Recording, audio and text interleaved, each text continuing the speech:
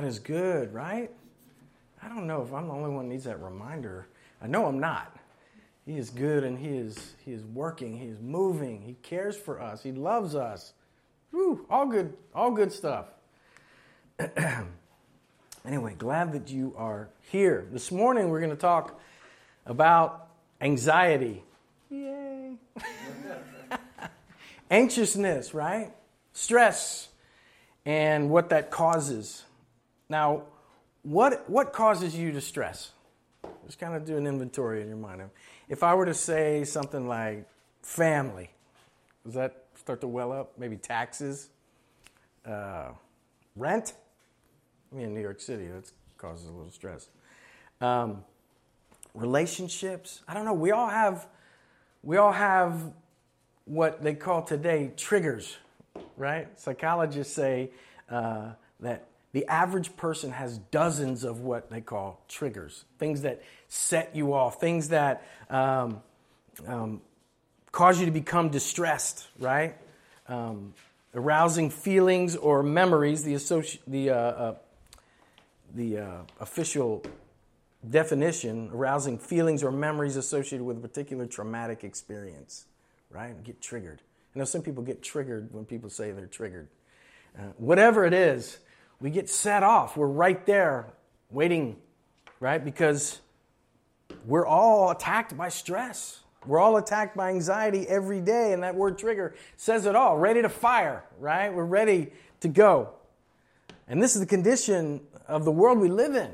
Just walk down the sidewalk here this morning. Every Sunday morning, I try to get around it, but I've walked through the little market over here and packed with people. People are ready to fight. They're just shopping for tomatoes. But we're all on that edge, especially, I know I always say this, especially in this city. I remember when Tony and I, it was one of the first trips to the city when we didn't live here. And I remember we were walking in Central Park, and it was at winter time, and it had snowed, and it was just beautiful. And we thought, let's take a relaxing walk through Central Park and just enjoy it. And I remember as we're walking down the main road there, all of a sudden there was a jogger running this way across the street, and there was a jogger running on the street, and they met at kind of the same time and kind of got in each other's way just for a second. And I mean, they both let off with some of the most foul things, calling each other names. It was like Tony and I looked at each other like, what just happened? And we found out that they weren't really crazy. They were just New Yorkers, right? Once we lived here, we are them in some ways, right? That's the battle. That's what we're trying to fight, not being so stressed out and so anxious. We live in a fallen world, right? One that's cursed. We have to work. We have to toil. We all have death in our lives that touches us, and or people that are sick and loved ones. And we see and hear the news. We see crime. We see war. We see pain surrounding us. And we're a long way from the Garden of Eden, right? So it's everywhere. Trouble intersects all of our lives in some form or fashion. All right, that's it. Have a great week. No, I'm just kidding. But this morning, there's good news, right? There's good news as we look in the Word of God. In 1 Peter chapter 5, we're looking at this passage of Scripture. It's a letter written by Peter. You remember Peter, the disciple of Jesus, one of my favorite disciples there, always wanting to be near Jesus, but he had his own issues, right? He wrote this letter, but Peter himself walked around on edge. If you remember some of those stories where the soldiers tried to arrest Jesus and he cut the ear off, and he even fought with Jesus a few times. And Jesus had to say, "Get behind me, Satan." He was a zealot, which means he was ready to fight. He was a fisherman, brash fisherman. But now he's a disciple of Christ. Now he's an elder in the church. Now he's a leader who's giving godly counsel. God had completely changed his life. And so he's writing this letter to a people who are just like us, who are dealing with anxiety, they're dealing with stress and extreme difficulty every day. And we'll talk about that in a second. But let's look at the passage. 1 Peter chapter 5, and I'll read the first 11 verses here. Verse 1, "So I exhort the elders among you, as a fellow elder and a witness of the sufferings of Christ, as well as a partaker in the glory that is going to be revealed. Shepherd the flock of God that is among you, exercising oversight, not under compulsion, but willingly, as God would have you, not for shameful gain, but eagerly, not domineering over those you in your charge, but being examples to the flock. And when the chief shepherd appears, you will receive the unfading crown of glory. Likewise, you who are younger, be subject to the elders. Clothe yourselves, all of you, with humility towards one another. For God opposes the proud, but gives grace to the humble. Verse 6. Humble yourselves, therefore, under the mighty hand of God, so that at the proper time He may exalt you, casting all your anxieties on Him because He cares for you. Be sober-minded, be watchful. Your adversary, the devil, prowls around like a roaring lion seeking someone to devour. Resist him, firm in your faith, knowing that the same kinds of suffering are being experienced by your brotherhood throughout the world. And after you have suffered a little while, the God of all grace, who has called you to His eternal glory in Christ, will Himself restore, confirm, strengthen, and establish you. To Him be the dominion forever and ever. Amen. Let's pray. Lord, thank You for Your word. Thank You that it's timeless. Thank You that it hits us today right where we're at in every one of our lives, because we, like these first century Christians, Lord, are in a fallen world and we struggle with stress and with anxiety and coping. But God, You have a message for us. Your grace is sufficient for us. You care for us, and You are speaking this morning. Lord, speak to us, and may we respond in obedience. In Jesus' name, amen. So these Christians that Peter is writing to are in an anxious time as well, stressful time. There's several churches that this letter is to be circulated through in Asia Minor at the time, which is now part of Turkey. And this area has been overtaken by the Roman Empire, right? And the infamous Emperor Nero is in charge. And he has a deep hatred for Christians. You look throughout the history books, Nero was one of the first persecutors of believers in all of history. There's stories written.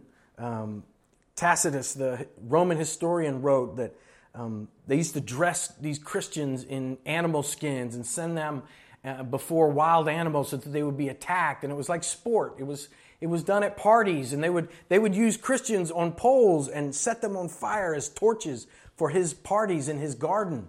He was proud of that. And so these Christians that he's writing to, they live in a pretty stressful time. Rome is where Peter is writing from, so it's the capital, and so he knows personally the persecution. He knows the stress of living in the center of the universe at the time, which is Rome. Big, busy, harsh city. And so he sees the pressures and the hardships of living day to day. And he also sees this persecution, this death, and this oppression that is heavy for all of them. Not just the Christians, but every citizen at the time. And so he writes to them in this context on how to deal with this. And so Peter's writing to encourage these Christians.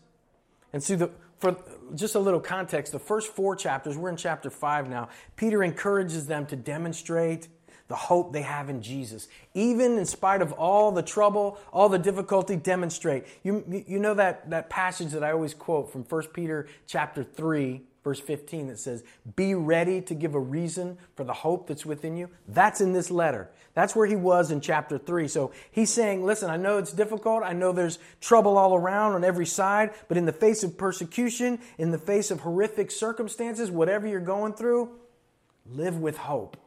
Demonstrate hope. And so we would say, how's that possible with all that they're dealing with? How can we live with peace? There's so much brokenness. Well, that's what Peter is addressing here. And so first of all, he says, the way that we cure our anxiety, right? The way that we deal with this stress and this anxiousness is, number one, to let go of control. He says there in verse 5, clothe yourselves, all of you, with humility toward one another. For God opposes the proud, but gives grace to the humble. Humble yourselves, therefore, under the mighty hand of God, so at the proper time He may exalt you, casting all your anxieties on Him because He cares for you. Now, you know, in the first 4 verses, he was talking to the elders and the leaders, right? He was saying, listen, be this kind of leader, a shepherd, one who loves, not trying to get rich, not trying to manipulate people. Be the kind of shepherd that demonstrates the love of Christ, the hope of Christ. Give attention to, make sure in the church that you're doing ministry in accordance with the teaching of Christ. Make peace, speak truth, hold accountable in a loving way. Love and care, guard and protect the sheep. And so we may say, well, that's kind of odd that he does that first and foremost, and then goes into this casting your anxiety, casting your cares on him. No, what he's saying through this whole first part of this chapter is, listen, when we grab for power, when our pursuit is to exalt ourselves, and if you're the kind of elder or you're the kind of even spiritual leader that is first and foremost worried about building your own kingdom, you're going to struggle.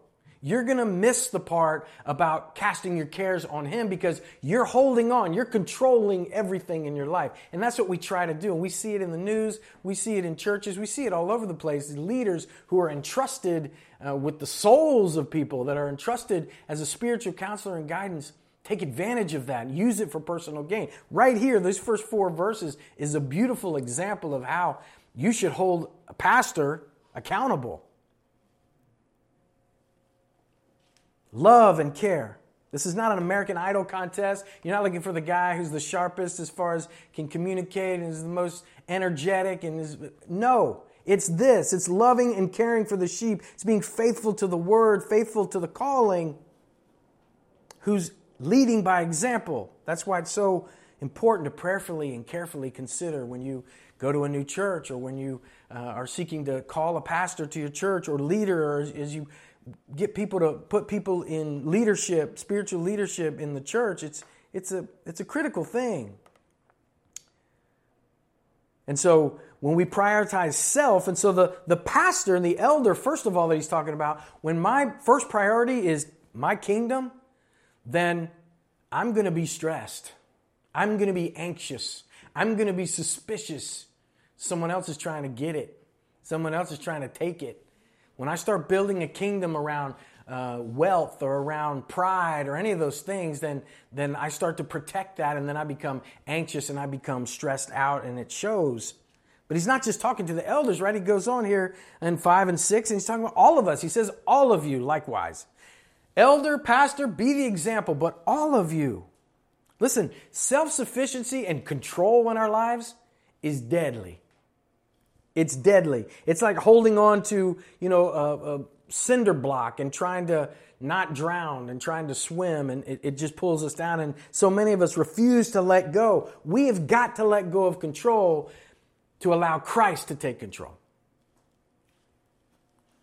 I love living in New York City, but we have a certain attitude here, right? A lot of people have a certain attitude that live in New York City. I love these pictures like New York or nowhere. Have you seen that? I love that. That makes a lot of sense. Or we say to other people in other parts of the country, or maybe some of our family back home, yeah, you don't understand. You wouldn't understand. It's a New York thing, right? There's a little bit of pride that we have, right? You got it, whether you want to admit it or not, if you've been living here for any period of time. But it's that control. We've come here. It's difficult. There's hardship everywhere, and we're making it. I paid rent this month. Proud of that. Right? There's a certain, where if you can make it here, you can make it anywhere, right? So there's a certain amount of hard work. We're gonna make it. And some people are wired for that. Some of us are more wired. I'm kind of like that. I don't like just sitting still. I don't like things happening, just letting things happen to me. Like, let's fix this. Let's get something done. So my natural flesh is to take control and do something and not wait, right? But other people are not that way. Other people maybe are a little more passive, and they get attacked by depression, or they get attacked by just the desire to just give up. When difficulty comes, harsh things come, we just want to give up. But listen, Control is an idol. No matter how good we think we are at it, or we think, yeah, I'm just wired to control. You're not wired by God for that. Our flesh takes over and we say, you know what, I'm going to get something done. I'm going to take charge of my situation. Control is an idol, and it is the very idol that is on the line when it comes to salvation. If you can't let go of control of your life, then you can't have Jesus. You can't have God if we're going to be on the throne of our lives, right? That's funny because I've had several people since I've moved here to New York City. The idea of relationship with God is totally foreign. Religion they get, spirituality, but relationship, because relationship implies some vulnerability. And the vulnerability with God is, I've got to give up control and give Him control, right? The idol of self is at the core of all that ails this world and all that ails us in our personal struggles as well and our stress. We just don't trust anyone else, right? We've been hurt too much, right? I've been betrayed too much. So I start to take control of my situation, my circumstances. And the bottom line is I think I know best, right? I know my situation. I have my best interests at heart. But that's the very reason we stay gripped with anxiety and with stress. We're trying to protect that. We're trying to figure out the next move, the best way to hold on to what I have and how to get some more. I know that the pressure is on me to get whatever it is, whatever success, whatever survival that's going to happen, it's on me. I've got to make what is right. I got to make right what is wrong. And so Peter is saying here, first of all, before we get into all that, we love that verse, cast all your care on me because I care. That's great, but don't forget what he says first. He says, you got to die to yourself. You've got to give up control. He uses harsh language there. God opposes the proud. It's not just like, yeah, I'm that kind of guy. No, we've got to see it as God sees it, as sin holding on to control of my life. And so Peter's saying, you've got to stop that. We've got to stop trying to be God in your own life. You've got to try and stop fixing your life, because you're never really fixing it. You weren't meant to have that place in your life. If you want to find peace, the first thing you have to do is humble yourself and admit, I don't have the answer and I can't do this on my own. That's the first step in finding salvation, right? For eternity, that's the first step. If you don't know Christ, if you've been going through life trying to figure things out on your own and to be religious on your own and figure like, I don't know, something's going to happen one day and I'll just try to be the best person. Let me get the best scorecard, the best portfolio. So by the time I get to heaven or see God face to face, I've done enough good things. And it doesn't work that way. What we have to do is lay down ourselves, lay down our fear. See, what's driving us, oftentimes what keeps us from letting go of control is pride.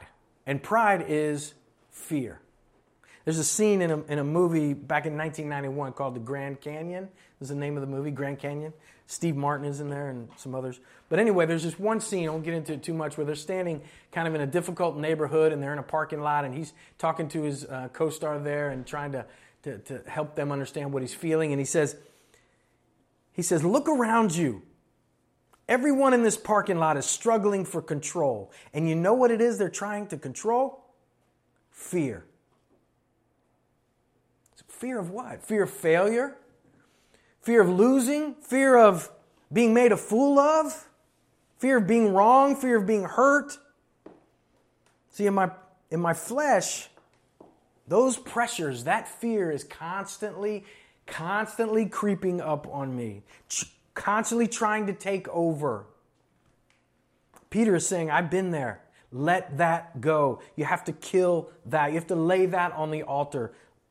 Lay control down. You and I were not meant to carry our burdens alone. The Lord spoke to King Solomon. You remember there in the Old Testament? In 2 Chronicles, he said, if my people who are called by my name will humble themselves. That's the very first thing. He says, pray, seek my face, turn from their wicked ways. But the very first step is, if you will humble yourself. God is calling all of us. This morning, if you're carrying stress, if you're anxious, first and foremost, Humble yourself under the mighty hand of God. Come before God and say, Lord, I recognize I cannot control this.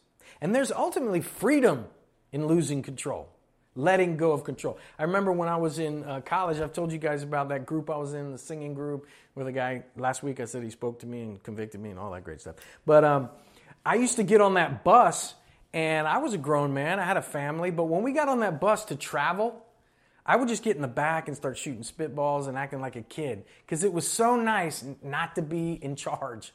It was so nice not being the one calling all the shots, and I could just hang out and have a good time. There's ultimately freedom in letting go of control. But at the core of that is, who am I giving the control to, right?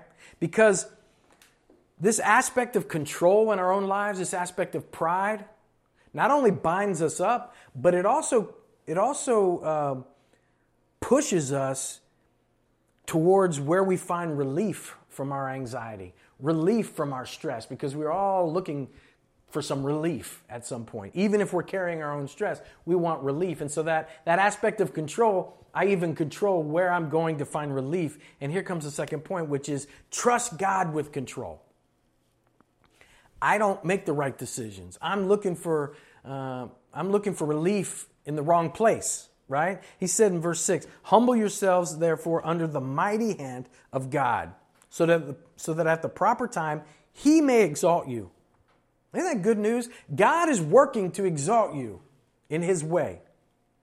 Verse 7, casting all your cares or anxieties on Him because He cares for you. See, this is the rest of that sentence. All of this is the same message. Stop trusting in yourself. Whatever it is you're carrying, whatever you came in this morning carrying, whatever's burdening you, intentionally come and cast it on the Lord. Because however you're wired, whether you're good at it, whether you go, I'm just a hard worker, I got control, I can do this, or you're at your wit's end and you're like, I just want to give up and I can't do anything right, nothing's happening well for me. Both of those places, we're being destroyed.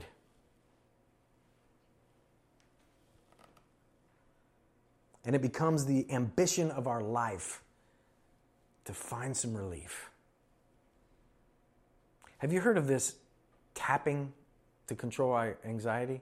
I saw this on the Today Show the other day. Hoda Kotb, who we love in our house, she lives in this neighborhood. She does it every night before she goes to bed with her kids. She says they sit on the side of the bed. And it's just like, for like a certain amount of time, it's you tap, and it's supposed to, there's some scientific thing that, see some of you doing it right. Oh, seriously? Let me have some of that. It's supposed to lower your anxiousness, your anxiety by, it's based in Chinese medicine or something like that. But, and listen, I'm not coming down as a legalist on any of these things, you know.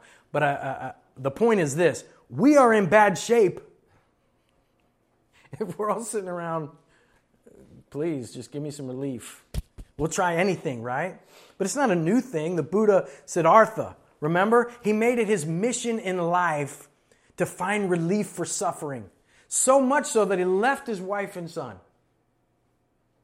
Went on a journey to find a relief for suffering. And he said, that's why I'm going. And it's out of love for them as well, because I want to find relief for their suffering as well.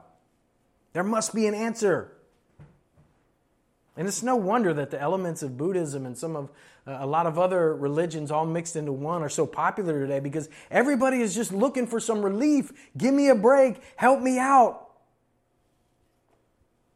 But it becomes an idol. See, we're looking for relief in all the wrong places. I'm convinced that's why, we see drugs starting to be legalized. Everybody's saying, hey, you do you. Whatever it takes, you be happy. Because we all know it's tough. We're all struggling. We're all anxious. We're all stressed out. So whatever you can find it. It's like we're all drowning, grabbing for cinder blocks.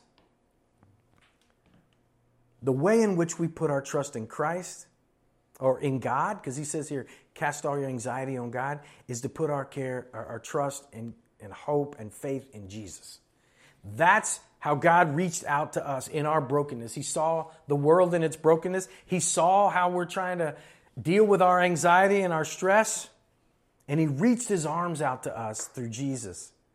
God saw our suffering, which we caused, by the way. But he loves us so much that he did something about it. He saw us trying to bring relief to ourselves, and he sent Christ. He stepped into our broken world. He took the initiative to not only pay for my sin and your sin, but to give us abundant life day by day, to give us peace. He redeems us from the shame and guilt of that sin, and he demonstrates his love for us and brings us back into that loving relationship. See, God is calling to us while we're tapping and running and trying to figure out these things. Again, I'm not saying you're sinning if you're trying the tapping thing. That's not what I'm saying. What I'm saying is if the first place that we run are all these techniques and all these other ideas, then those are idols. Whatever is before when we come to Jesus, whatever we have before coming to God, that is an idol. There's a beautiful thing here. He says, cast all your anxiety on him because he cares for you. Man, that is mind-blowing and encouraging because he cares for you. Listen, what he's saying there, he's not saying, yeah, he cares for just a blanket of humanity. He cares for all his creation. He does. He cares for you. He knows you. He knows how you think. He knows when you've been hurt. He knows when you've been betrayed. He knows when you've made the rebellious, most terrible decisions that you've made in your life. He knows all of that, and he cares for you. He's reaching to you and to me. He reached through Christ, and he's saying, bring it all to me. Bring it all to me. I don't know how the gospel message, the Christian message has gotten so twisted when in fact God says over and over again, come to me, all who are weak and heavy laden. Come, take my yoke upon you. For God so loved the world, and God demonstrated his love through Christ. He cares for us so. And he says, come to me. Not because he wants to prove us wrong and lord over us. You know, and all the instruction that God gives us in his word, like what he said at the beginning here for elders, loving, shepherd, that's a reflection of him. That's his personality. That's who he is. He stands with open arms. Come to me. Stop carrying that on your own. He's qualified. You know, I have a few degrees. I got a new office. I have a few degrees on the wall there, right? Just a couple. You know, I get pretty proud of that sometimes, you know, and think about all the schooling. Well, I didn't realize when I got this new office, there's 2 offices on either side of me. It's a little suite. There's 3 offices there. Mine's in the middle. So I just wanted to see who these people were. Well, they're both psychotherapists. They both have so many letters next to their name. They're really smart. I mean, they're like published in all these magazines and all this stuff. So I'm just like, I was trying to think about what to put on my front door, you know, and you look at theirs and it's like, I just thought, you know what? It's probably best if I just kind of sneak in and sneak out. It's a little intimidating, right? But here's the thing. God is qualified, more than qualified. Jesus is able to carry whatever it is you're carrying. Whatever it is that's sinking you and you're burdened with, you're stressed with, he is qualified. Isaiah described him as this: Wonderful Counselor, Mighty God, Everlasting Father, Prince of Peace. That's what's available to you and to me. That's who has his arms open to you this morning.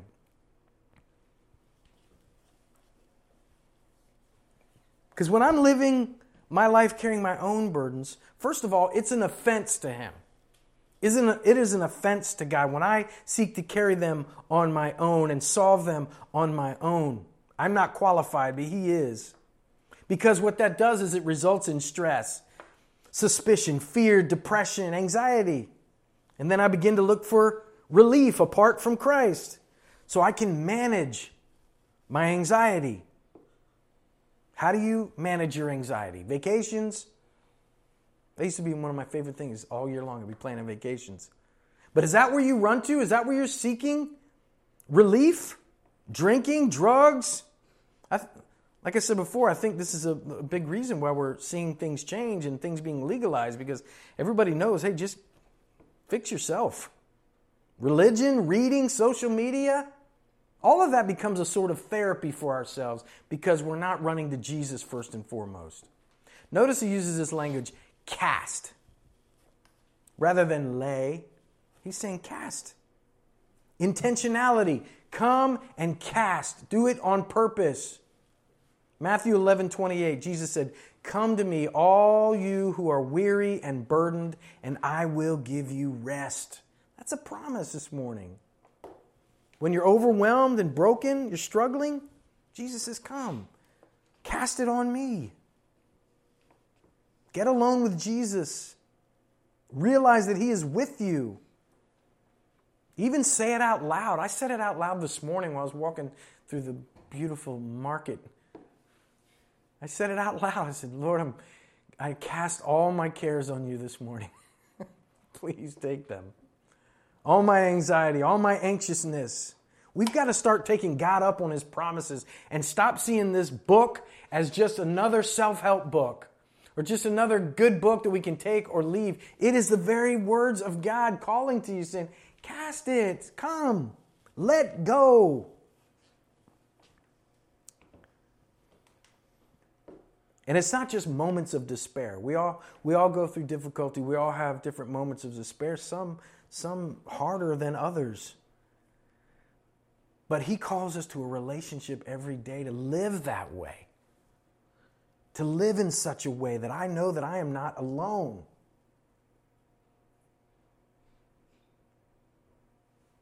It's a relationship. And so it's a daily giving my cares, my anxiety to Christ, to laying all my burdens down. Because we don't realize it, but so much of our life is controlled and led by trying to navigate our fear and our stress.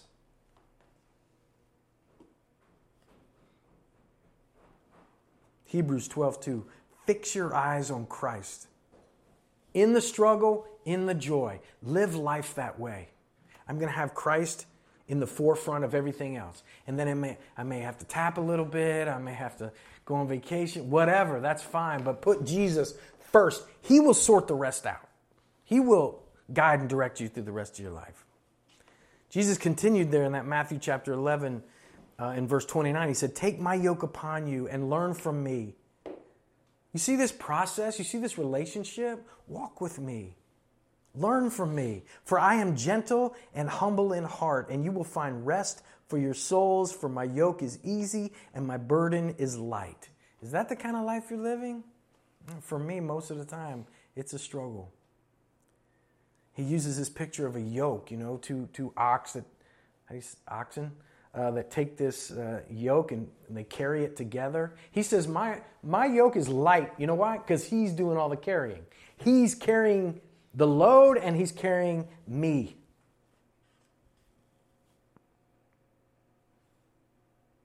So, Peter says, humble yourselves.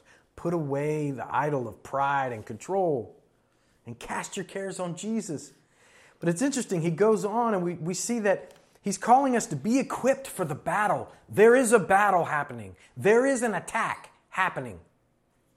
In verse 8, be sober-minded, be watchful. Your adversary, the devil, prowls around like a roaring lion, seeking someone to devour. Whoa, that's intense language there. He's saying, be alert. Be aware of what's going on, because sometimes what we deal with is our own flesh. We're dealing with our own sinfulness, but also at times there is a spiritual battle going on. There are attacks on us by Satan. Satan is real, and he is active in trying to make you and I fall. He's working to see you live not in freedom, not in the freedom of Jesus and his love, but in bondage and in oppression to fear. See, Scripture tells us that spiritual warfare is a thing. And although Satan, he doesn't have the power of Christ, right, or of God. But the Bible tells us that he does have influence in the world. We live in a fallen world that continues to reject God, and Satan has a foothold to a certain degree. Revelation 12 says that describes Satan as the deceiver of the whole world. He's seeking to deceive you, just to get you off a little bit. A lion prowling, seeing whom he can devour. He's active. Not necessarily physically, although sometimes that's a possibility, but to frustrate, to dishearten, to deceive. He wants you to think you have no hope. He loves nothing more for you and I to abandon our faith. So some of the things that you're going through in life, maybe they're happening in your life right now, they may be an attack of Satan, maybe spiritual warfare, trying to get you bound by your fear and by pain. But Jesus has overcome. We're free in Christ. We walk in victory over Satan because of the blood of Christ. How does Satan work? He works through doubt, right? Scripture tells us he's the deceiver. Remember in the Garden of Eden when he said to Adam and Eve, he's like, did God really say that? Did he really say you couldn't have fruit? I mean, he's constantly working, seeking to deceive us, to get us off track. Is the gospel true? Are you sure about that?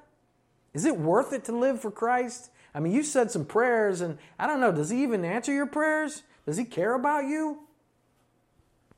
He's the father of lies, Jesus said in John chapter 8. Some of the lies he tells us, you're not good enough. God doesn't love you. You've gone too far now.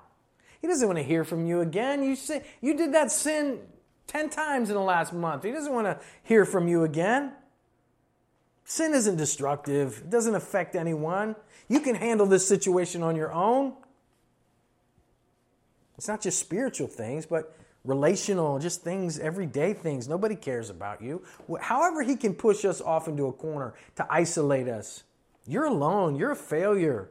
If these people knew who you were, if these people knew where you've been, you'll never be good enough. C.S. Lewis in Screwtape Letters, a book he wrote years ago, said there's nothing, and this is Satan, this is uncle talking to the nephew, right? Demon about us. He says there's nothing like suspense and anxiety for barricading a human's mind against the enemy, his God. There's nothing like anxiety and suspense and uncertainty to barricade us, to put up isolation between us and God. But here's the thing. The Holy Spirit reminds us Jesus never leaves or forsakes us. He's not going anywhere. Satan can't elbow out God in your life. The Holy Spirit is with you. Christ has defeated Satan. He's running around with a losing proposition. Those that are under the blood of Christ are free from him, have the power to turn away from him. Satan's goal is to separate us from the love of God. But here in Christ, let me remind you, nothing can separate us from the love of Christ. But he will try to tell you that. So Peter's just saying, be alert. There's something happening. Most of us say, yeah, well, I got this. We don't think with spiritual thoughts. We don't see with spiritual eyes. There's spiritual warfare going on. Satan, his demons, the evil influence is everywhere all around us. He says, be sober-minded, alert, informed, intelligent. Think correctly. Get your mind right about what is happening. How do I deal with that? Well, the Word of God. Talked about that last week. Psalm 119, 130. The unfolding of your words gives light. It gives understanding to the simple. Be alert by being in the Word of God. Be watchful, aware. And he also says ways that we deal with these attacks. In verse 9, he says, resist him, firm in your faith. The real culprit for anxiety is lack of faith. Jesus said over and over again, if you remember, he talked to his disciples, they'd get scared in the boat, they'd get scared over here, we can't do this, we're not going to be able to do that. What did he say over and over again? Oh, you have little faith. We always come back to this faith because that's what it is to humble myself under the mighty hand of God. I am putting my faith in him and not in me. So he says resist. Resist him firm in your faith. Resist, that word means to push against, to refuse, or to fight back against. Ephesians chapter 6, verse 11 and 12 says, "Put on the whole armor of God, that you may be able to stand against the schemes of the devil. For we do not wrestle against flesh and blood, but against the rulers, against the authorities, against the cosmic powers over this present darkness, against the spiritual forces of evil in the heavenly places." Listen, there's a war going on. There's a spiritual war going on. Now, we can't blame the devil for every bad decision that we make, because our flesh is inclined to do that over and over again very well on its own. But Satan is moving. He is seeking to get us off track, and he would love nothing more to get us in a dark corner with no hope. So strengthen your faith. Firm up your faith. Feed your faith. We talked about this last week, about being in the Word and casting my cares on Him. Listen, spend time in the Word. Spend time in prayer. It's a real thing. God works through it. And then finally, find rest in the promise. And He gives us a promise here. In verse 10, "And after you have suffered a little while, the God of all grace, who has called you to His eternal glory in Christ, will Himself restore, confirm, strengthen, and establish you." Listen, life is short. We'll stand face to face with God very soon. And for those in Christ, the ultimate peace is that at the end of this life, when my last heartbeat takes place and I step over into eternity, I will see God face to face, and I will hear, "Well done, good and faithful servant." Not because I did everything perfect, but because I trusted in Jesus. Because I cast my cares on Him. I cast my sin on Him. I cast my life on Him. And so we can have eternal rest. And that's what He says. He says, there's coming an eternal glory in Christ. But He also says there's hope in this life. He will do four things He mentions here, and then we'll close. He says He will restore you. That word restore means to repair or to heal. It's also used in kind of mending nets in certain parts of Scripture. So He will restore you. He will heal you, what you're going through. He will confirm you. He will make you stable. He'll give you peace in the midst of the storm. Doesn't mean He'll take away every storm, but He will be there to knit you back together, and He will give you peace in the middle of it. Restore, confirm, strengthen. He who began a good work in you will complete it. He will continue to grow you, to give you the ability to survive and to be sustained in the struggles and in the next one that comes and in the next one. Because in this fallen world, we will have struggles. He will grow us in our faith and finally establish. He will settle us, ground us as in one planted in concrete. He will give us that firm foundation. And there's one final aspect of this. I know I'm over just a little bit, but it's this. As long as we're caught up in our own anxiety and stress, and that's all we're thinking about, it's taking over us, how are we ever going to be used by God in someone else's life? Charles Spurgeon used an illustration of a man who comes to move your furniture, but he carries in a giant backpack of his own. And he complains that he finds it difficult to do the job of moving your furniture. And he keeps complaining about that, and he can't pick up anything. Wouldn't you suggest that he would find it easier if he had laid his own burden aside so that he could help carry yours? In the same way, we can't do the work, God's work, when we're weighed down and obsessed with our own burdens and worries. That's why he says, release control, give it to me, trust me, walk in faith, and let me use you in the life of those around you. We're not called to live as victims, right? But to walk in the joy of the Lord. Even in the struggle, let go. Give it to God. Be equipped for the battle and find rest. This is an intentional faith. God's plan for your life is not to just live in constant reaction to your circumstances. Your circumstances will change. There'll be good days, there'll be bad days, there'll be trials, there'll be tragedy. We all will deal with that. But God has reached into the world, into time, to make it possible for you and I to have peace. Fix our eyes on Jesus. C.S. Lewis said, God can't give us peace and happiness apart from himself because there is no such thing. So we try to get our lives in order. We try to get everything just right and then come to Jesus. There is no just right without Jesus. Come to him, press into him more. You may be saying, well, listen, I need like a very practical, give me some cool thing to think about. No, come to Jesus. When you leave here, as you're walking down the street, talk with Jesus. When you get home, get on your knees, open the Bible, talk to Jesus. Press into God's word. He's calling you this morning to loosen your grip.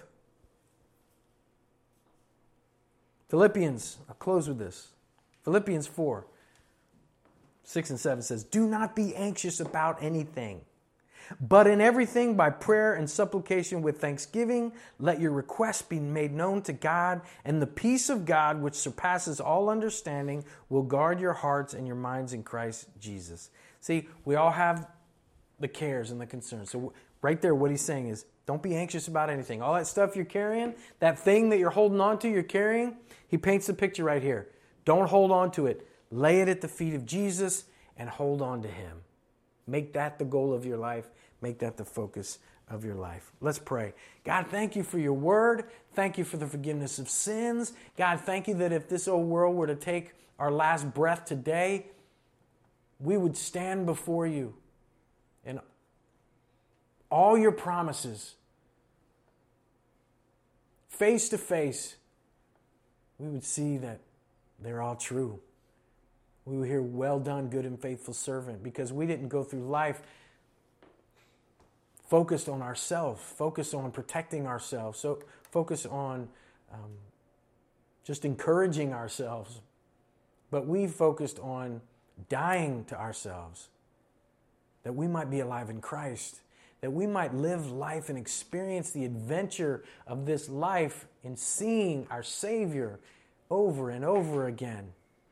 Deliver us, direct us, encourage us. When the world looks on and doesn't understand, peace that passes understanding, passes logic, it's beyond what makes sense. You give that, God, for those of us who will let go, humble ourselves under your mighty hand. And so this morning, Lord, we come to you and we do that. We ask you for the strength to be weak. Lord, help us to let go because we know that you care for us. We believe your promises that you love us and you're working things out. You're moving around us, Lord. May we live that faith.